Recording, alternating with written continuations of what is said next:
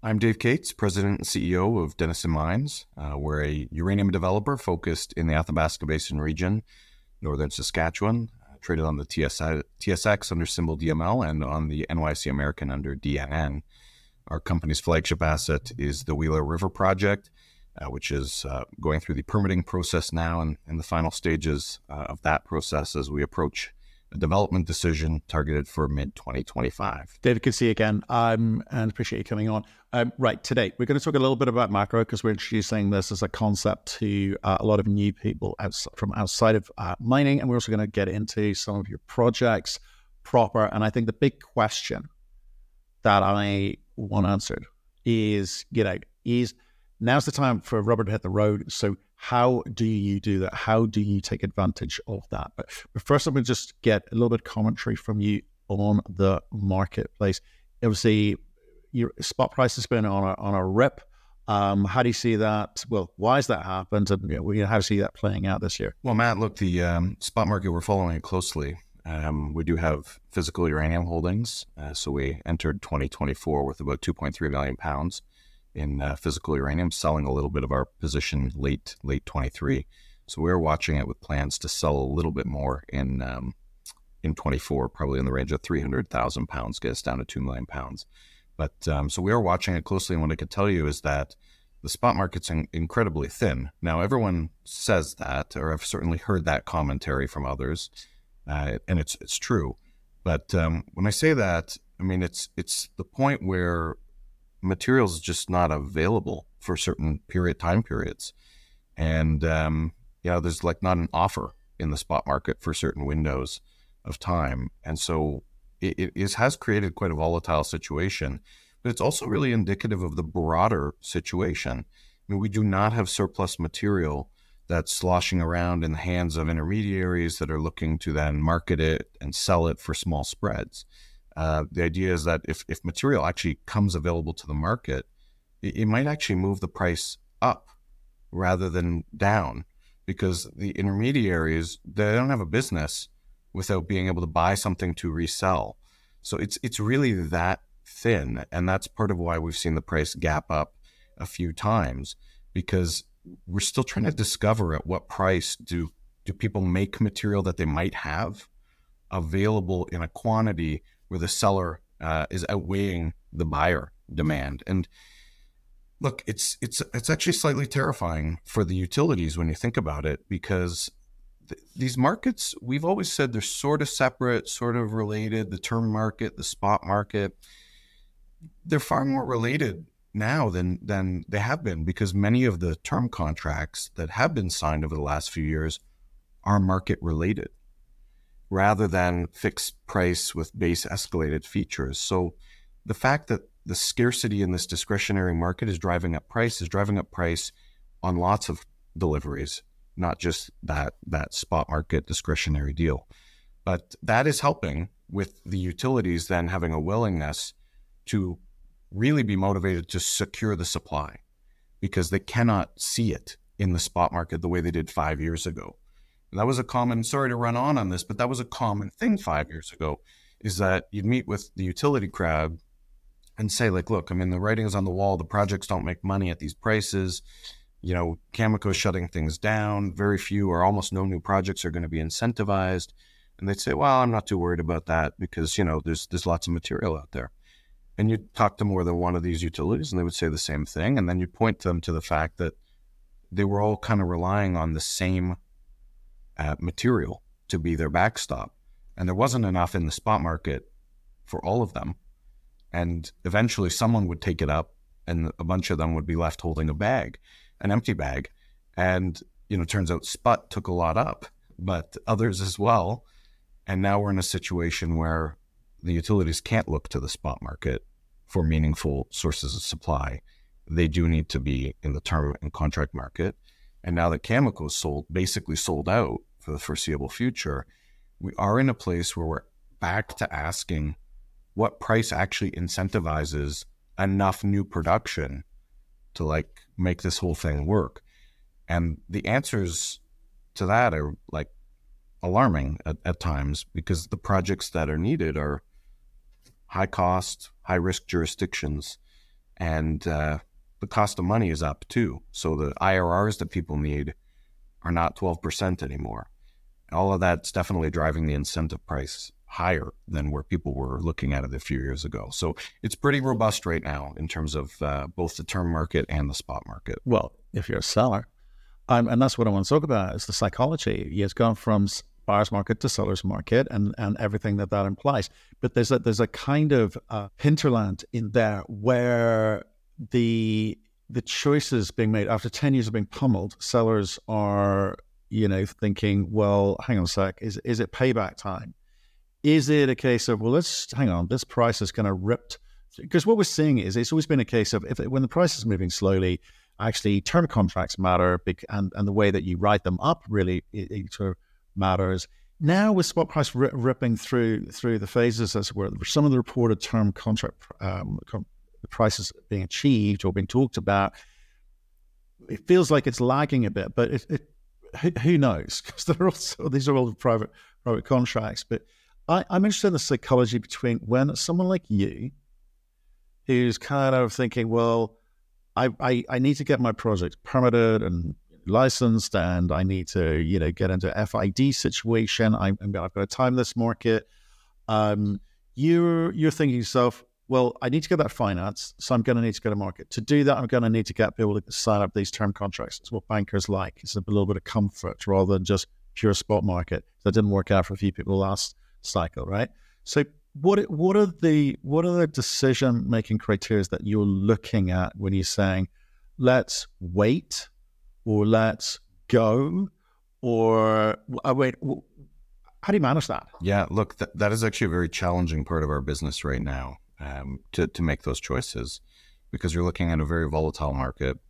You can be, incredibly bullish if you want to be, and say, I don't know where the price settles. And the reality is it's going to be hard to predict where the spot price does go to, because it will move on factors that, are slightly more irrational than like the broader longer term picture. The thing in our case is it's so challenging because of the position we've put ourselves in, which is favorable. So, our project has about a $400 million Canadian upfront capex. Our slide deck refers to an October sort of pro forma cash balance, or working capital and investment balance of around 390 million CAD, and so that included the physical uranium, priced only though at like $75. So we're now meaningfully above that, and it included about 130 million in cash. So when you really look at where we'd be today, we have almost all of the project financed. Now we'll have to spend some money before we get there. And so we will need some capital, but the amount we need is not meaningful in the grand scheme of our company's market cap and typical developer project finances. And so that causes us complication, because if we needed a lot of money, we would have to be going to the bankers or the others that would provide credit. And you're absolutely right. Many of them would look for contract cover. And we don't judge those that are doing that, because that's probably the right, call to, in many cases, access that lower cost credit, de-risk it with contracts. We really don't have that need, because we aren't looking for those kind of dollars in terms of funding the balance of the project capital that we don't already have covered. And so that makes the challenge even greater, because it's like an equation that has multiple variables that are unknown. And the more of the variables you have, the more complicated it becomes to solve the equation, to the point where sometimes it's impossible unless you basically constrain. And we don't have the constraints that you would normally see or have seen in other developer cases. And so it does really make us make calls on the market. And look, there are different structures that have become prominent now than before. Like, part of the reason it seems like the fixed price is lagging is that there aren't a lot of fixed price deals, right? This is the long-term price. Generally, it requires a fixed price or a base price and an escalation for it to be printed as a long-term price. Very few people are doing those. Most people are doing market-related with floors and ceilings, but the boundaries on those floors and ceilings have moved rapidly. I mean, Cameco has been contracting for how many years now to get MacArthur back on? Great success story. But as far as I understand, they don't have a ceiling that's above $100. So that means, every dollar we're above 100, they're not participating in that. Now they have exposure maybe on their future mines and all those sorts of things, but that is challenging. I think our investors like that we're unhedged, but at the same time, we are going to be producing 8 to 9 million pounds a year for the first 5 years of Phoenix, and we need to sell them to someone. And so it is probably one of our greatest challenges right now. I can tell you it's a priority for us to develop that strategy, but whatever the strategy is, it will no doubt have layers to it, because we don't believe that we can perfectly predict anything. We just don't think we can pick the exact moment in the market and contract all of our pounds. That's irrational to think that you could do that. We don't know that being fully market related is the answer in the long run, but we also don't know that we want to have a significant amount of fixed pricing. So we're on that journey right now. And to this point, we're unhedged. And so we're in a great place to be negotiating with utilities where the price has moved up and there's the potential that it moves up further. Another thing I might layer on, Matt, is when you're having these discussions, there's more than price that goes into this. Sometimes it's flexibility, optionality. Those kind of variables have ticked to a seller's market, whereas sort of in the previous markets, you'd have buyers that were negotiating basically free options to double their quantities or, something like that at a price that was pre-negotiated. That optionality is very costly, but was not really being factored in to many of the commercial discussions or negotiations in our space. Now, we're, having line of sight to meaningful production is valuable in a good jurisdiction. We're able to have more favorable discussions as we build these contracts. Okay, lots of flexibility, lots of optionality. You want that at the table as you say, and we'll come on to what line of sight to production means in a second. And I think it's worth sort of pointing out that during the last cycle, I think it's Paladin, maybe John Borshoff saying, I'm going to go spot only, and that really didn't work out for them at all, or personally. Well, it was not the right call maybe for that project because of its cost profile. And it's like But for you, it could be, you're saying? Well, it could be. I mean, we have a $7 US OPEX per pound. So, like in terms of like a floor that we could offer, even if you load in all in costs, right? Like we could offer a very low cost floor. We could be fully market related. I'm not saying that that's the right call, but some of those past stories, they got hung up on being unhedged and then having a project that couldn't handle being unhedged plus a debt load. That was maybe a bad combination. Yeah. Okay.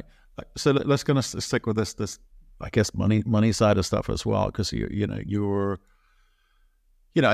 think, like say, you've got a few options on the table. So I'm looking at £2.5 million, which you picked up for. What did you pick it up for? Just like $29.66 US per pound. Right. Okay. So in the money, and it comes back to that question of what do you do with it? Because I guess there's an angle here where if you've got desperate utilities saying, "Give me it now," even if it's at, spot price as it stands, and because who knows where it's going to run.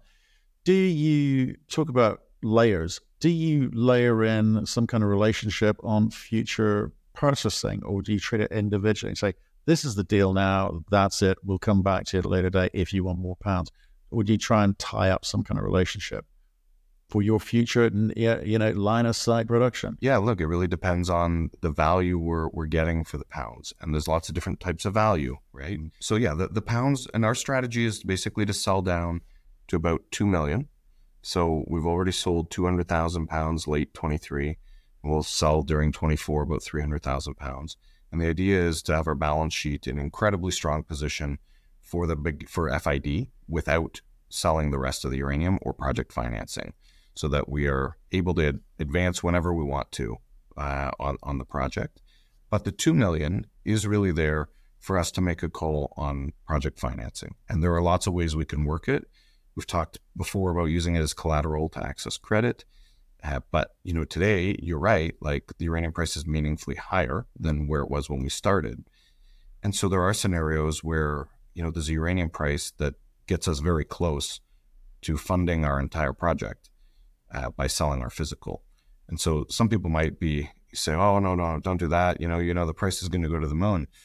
Well, it may very well do that, but we'd be selling, say 2 million pounds to build our project, and our project's going to produce pounds at $16 all in cost, right? So we would be doing it to unlock all of the other pounds. And that could be a good trade. But it is about finding the party that will value it at the highest price. And that could be, to your point, selling it to a utility customer for delivery, maybe not tomorrow, but by the time we need the money, as part of an arrangement that involves other off-taking or other material that's being sold into the future on preferential terms. Pricing those preferential terms, that's going to be a journey, because it may be that there's a different party out there that is just desperate for the material. If we hold it for a little bit longer, that we'll just command a higher price that's sufficient enough to build the project. And so no doubt we will have layers of how we treat the 2 million pounds as well. But I'm really grateful that we have those pounds now, because they have opened up a significant number of new options to us. And I just underscore, like, as a developer in any commodity that does not have a producing asset, I would challenge to find another developer in the commodity space that is as well capitalized as we are at this stage. Our project's not yet permitted. We have no debt, and yet we have working capital and investments that are almost or roughly at the level of our initial capex. I mean, that is an incredible position to be in. Let's talk about that factor you mentioned earlier, which is line of sight. What that means to you and what it should mean to the market. You've got obviously kind of three kind of key projects, various percentage of ownerships, various stages of development, and a kind of big portfolio sitting behind that. So when you're trying to, because obviously one would hope for a re-rate if you become a producer. Certainly in a market as devoid of production as we seem to be heading into. Again, it's another conversation. So, what's the project that you point me to? Are we looking at Wheeler River? Is that the first thing we're looking at? Yeah. So, just news this morning is that we have announced a restart of the McClean Lake uranium mining operation with the ring. So our first commercial production will come from McClean Lake using our Sabre mining method, and we're expecting that in 2025. It's not an enormous quantity. I mean, the whole joint venture is projecting around 800,000 pounds production in 2025. We're 22.5%. Okay, so that puts us in that 180,000 pound range. But the project and that production is expected to carry on through to 2030 from Sabre at McClean. But the project that really matters for us is Wheeler River and Phoenix, right? This is the project we've been advancing, de-risking, and permitting for several years, on track for investment decision by mid-25, which would put us in a place of having first production towards the end of 2027, beginning of 2028. And that's in the range of like 8 to 9 million pounds a year for the first 5 years, and then around 3 to 4 million pounds a year in the last 5 years of a 10-year mine life. That's the project that really will move the needle for us. Right. Okay. So I missed that about McClean, because I guess early in the morning you were talking as well. Okay. So that's good news, but it's not a whole bunch of pounds. And probably not a whole bunch of, contribution in terms of net contribution to you. What would that? At these prices, it's going to have, we'll get around just shy of 1 million pounds over the life of what we've planned. And it's going to have a generous contribution at these prices. I mean, it was incentivized in a price environment much lower than where we are today. So it'll be helpful. But if you want to back up the 2.5 billion dollar Canadian market cap, you're going to go to Phoenix and you're going to go to Griffin. Those are the assets. Okay, fine. So let's do this. I just want to be kind of clear, because I don't want to saber rattling by people in the market and go, oh, they cracked it, we're in production. McClean is good contribution, covers a bunch of costs, but it ain't a $1.8 billion company, right? I think it just speaks to it kind of speaks to our portfolio. We do have more than people sometimes look at, in terms of assessing value. But yes, no, it's Wheeler River, and we're not shy about that. Okay, so let's look at Wheeler River and what near term again means to you. Okay, because what's left to get in terms of what do you need to be able to say right, we can now raise the money to get into production. So you talked about a short timeline, but you got a bunch of stuff to deliver. What are they? Well, look, I love your terminology of rubber meeting the road. But I kind of want to back it up a bit to say that the rubber met the road like 3 years ago for this project, because a theme that people have to start processing for supply demand broadly is how incredibly difficult it is to advance a new uranium mining project. I say it from the most authentic place possible, having led a company that's been doing this for the last several years. It's actually quite a lot of work. I mean, hiring the team, building the team, de-risking, working through all the studies. This is very challenging. And many of the new projects, they have not had the rubber meet the road yet because they're in companies, and this is not meant to be negative to these companies, it's fact. They're in companies that have like 5 people who work for them and basically have had a project, in inventory. And, the uranium price is in a place now where, maybe we can make an 18% IRR. Well, that's great, except for how are you going to do it? Because the work we've done over the last 4 years has been incredibly difficult and incredibly important to be where we are now. So that's why I challenge that, like the rubber meeting the road.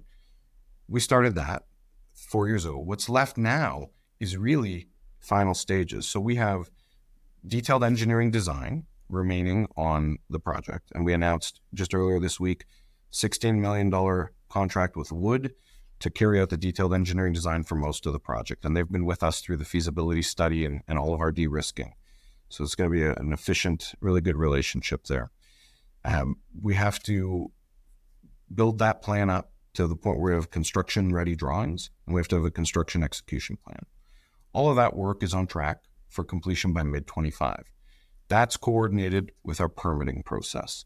So environmental assessment, licensing, all of this work has been progressing, with, us commenting little on it, because at the end of the day, the critical path is get your license, have your EA approved, get your license. The steps in between, like, to me, it's like editorial color that's not that useful. But we're on that track where we're still expecting mid-2025 to be in a place to have our detailed drawings and designs and our permitting in hand so we could actually make an FID decision, right?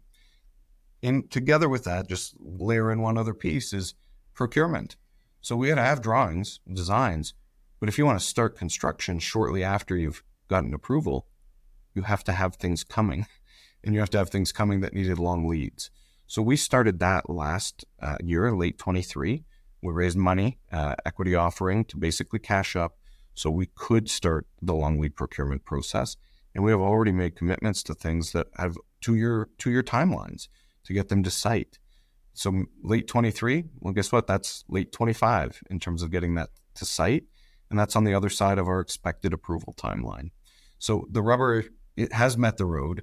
And we're now focused really on execution. No, I kind of get it, and we're going to mix metaphors here. But my truck has uranium in it. That's the rubber hitting the road there. And I guess that's what I'm trying to get to, is because we are entering a kind of massive deficit period with uranium coming from I don't know where. We're gonna skip the, obviously it needs to be enriched, etc. But if you don't produce it, it can't be enriched, and the utilities can't use it, right?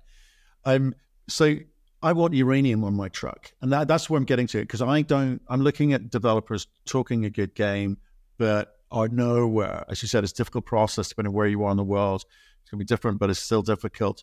Nowhere near showing that they've any intent to get into production, other than just playing the market game. So for you, I just want to be clear about Wheeler River. Okay, so I get where you're at in terms of, I think you submitted the draft environmental impact study, and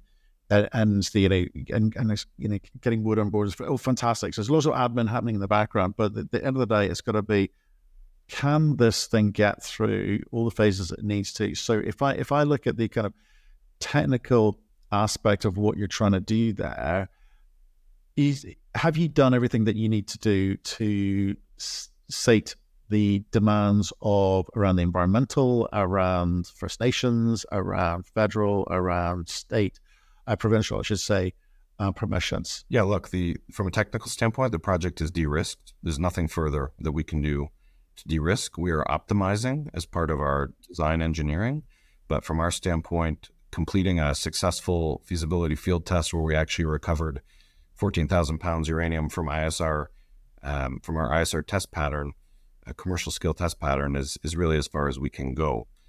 So we're But that was on the recovery side, right? So you've recovered it, you can get pounds out, but I'm saying more. and we reclaimed the well field. Yes, no, we've done all of that. So there's nothing left to do on a technical de-risking standpoint. And this is maybe just some color on that.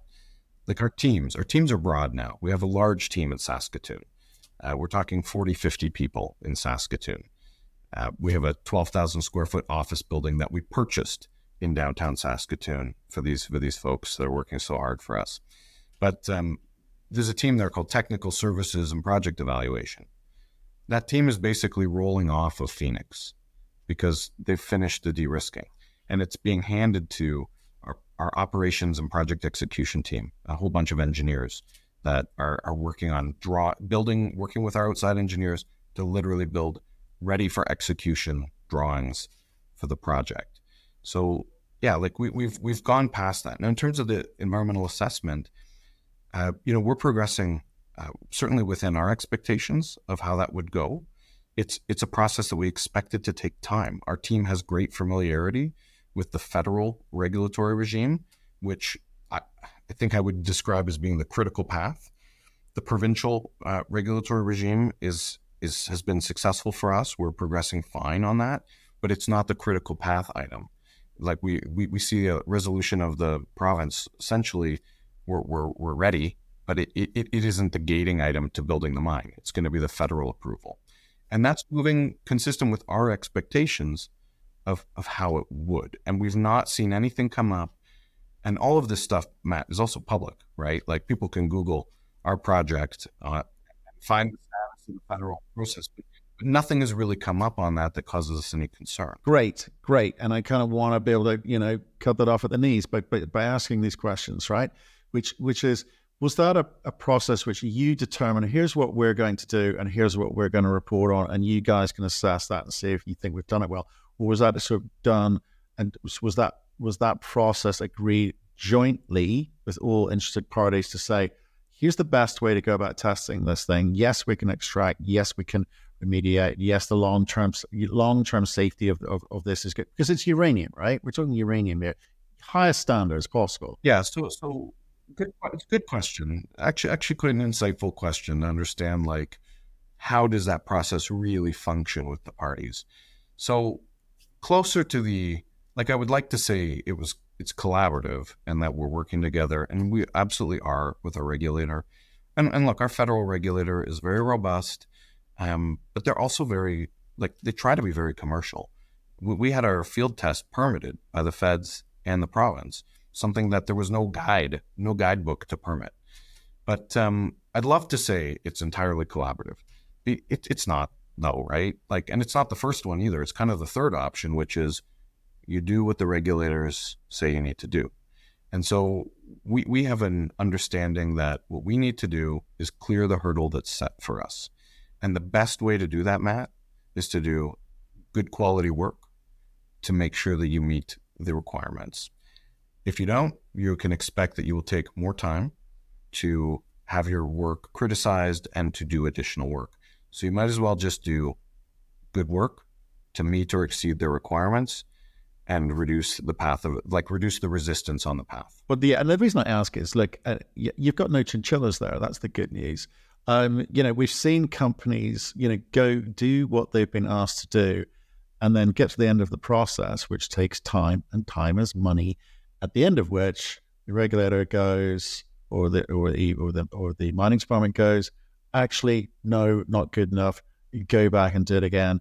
You've got chinchillas on your property. So, do you know what I mean? And it's kind of delayed things by 18 months. Well, I wonder about that. I wonder about that because I don't think it's in the regulator's interest to pull something out at the last second. And so you do sometimes wonder if that's a communication thing where companies are guiding, oh no, we're doing great.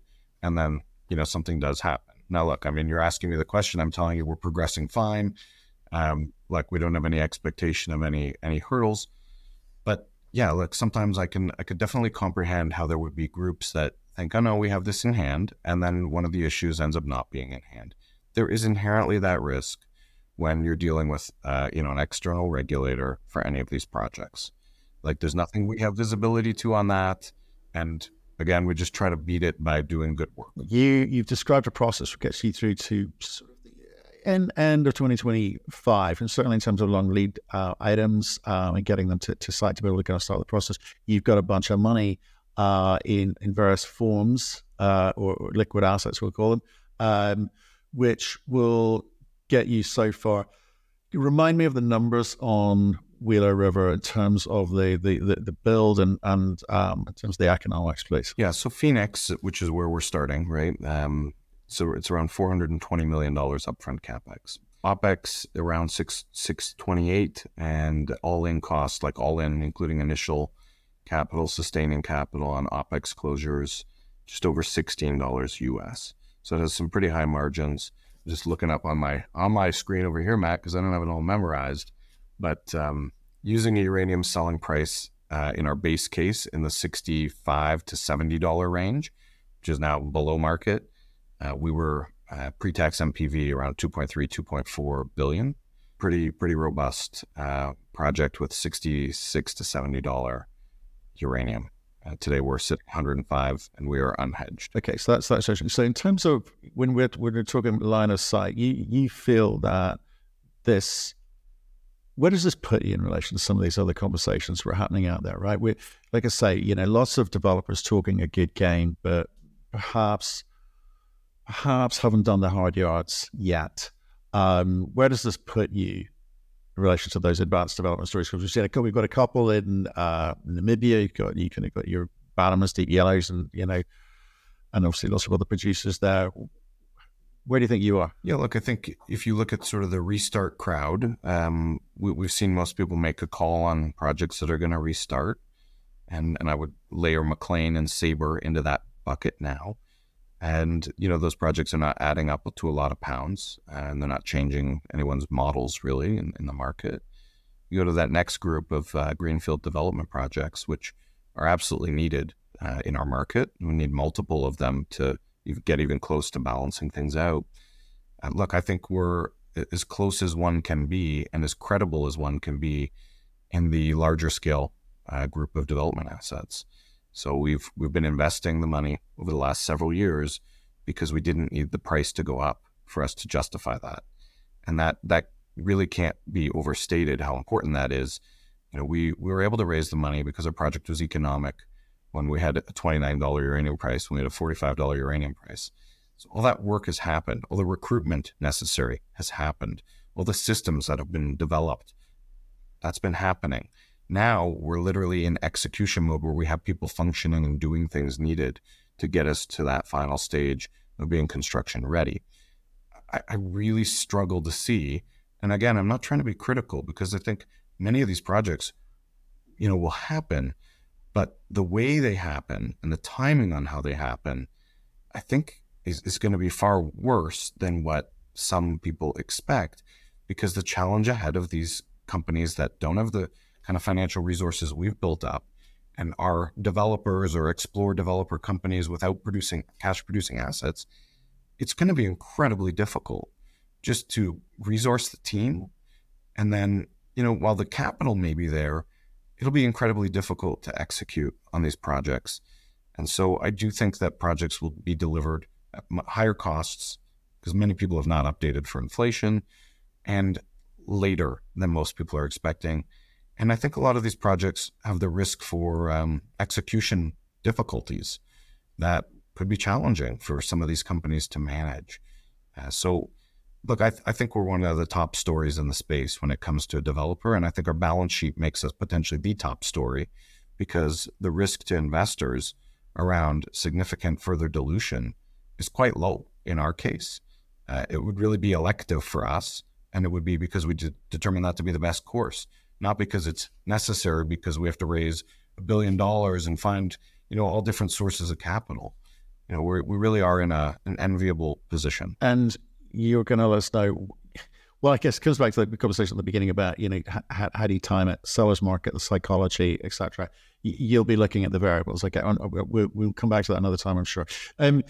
What you've also done is kind of built up a portfolio, and sort of in terms of giving you advanced development stories, early development stories, a lot of exploration, and also picking up little chunks of other uranium players in other jurisdictions. What was the rationale there? Well, look, we're maybe to spin that slightly differently, that question.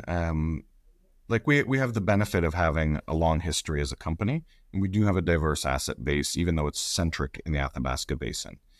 As a manager, business manager, I've really appreciated having a portfolio, because the development game and everyone has seen the mining life cycle curve, or some will refer to it as the Lassonde curve. The development phase can be incredibly difficult because you have very little to talk about except for things that can be bad news. And so people say, well, why do I hold that stock? And I'll wait for everything to be good and then I'll get in. That's the typical narrative. With the portfolio, it's given us multiple levers to pull as the market moves. And it's given us stories that allow our company to be more dynamic than just this very linear, when does Phoenix develop, and what's the timing, or are there any delays? So we've really valued that. And I think what you've seen, Matt, is that we're willing to be a little bit creative in terms of where we gain extra exposure. Usually very low risk things that we assess as having high upside is what we're looking for, trying to leverage our industry knowledge or technical knowledge to do that. But I am really excited about the portfolio, because while we focus on Phoenix and we talk about Griffin, and sometimes we'll talk about Waterbury THT as development assets that are all in the bottom quartile of the cost curve, what people weren't talking about, and we usually didn't have time, was McLean Lake coming back on to produce pounds, which we've now announced, and a project like Midwest, where Midwest is being assessed for ISR mining together with our partner Orano there. Now we have 25% of Midwest, but we're doing the work on an ISR mining assessment. And Midwest, when you do sort of the comparison of Midwest versus other projects, it's better than THT. It's not quite as good as Phoenix. So people can use that as a wide error bar to say, where could this project come out? Nobody's got that in our models or in their NAVs for our company. They've all got X number of pounds times Y price per pound or value per pound to do a per pound estimate of Midwest. We're working on a PEA for that, and we've been de-risking that together with Orano. And I just see that as something that does give us this ability to be more dynamic than just linked to uranium price and Phoenix, progress. And so that's where I like the portfolio piece.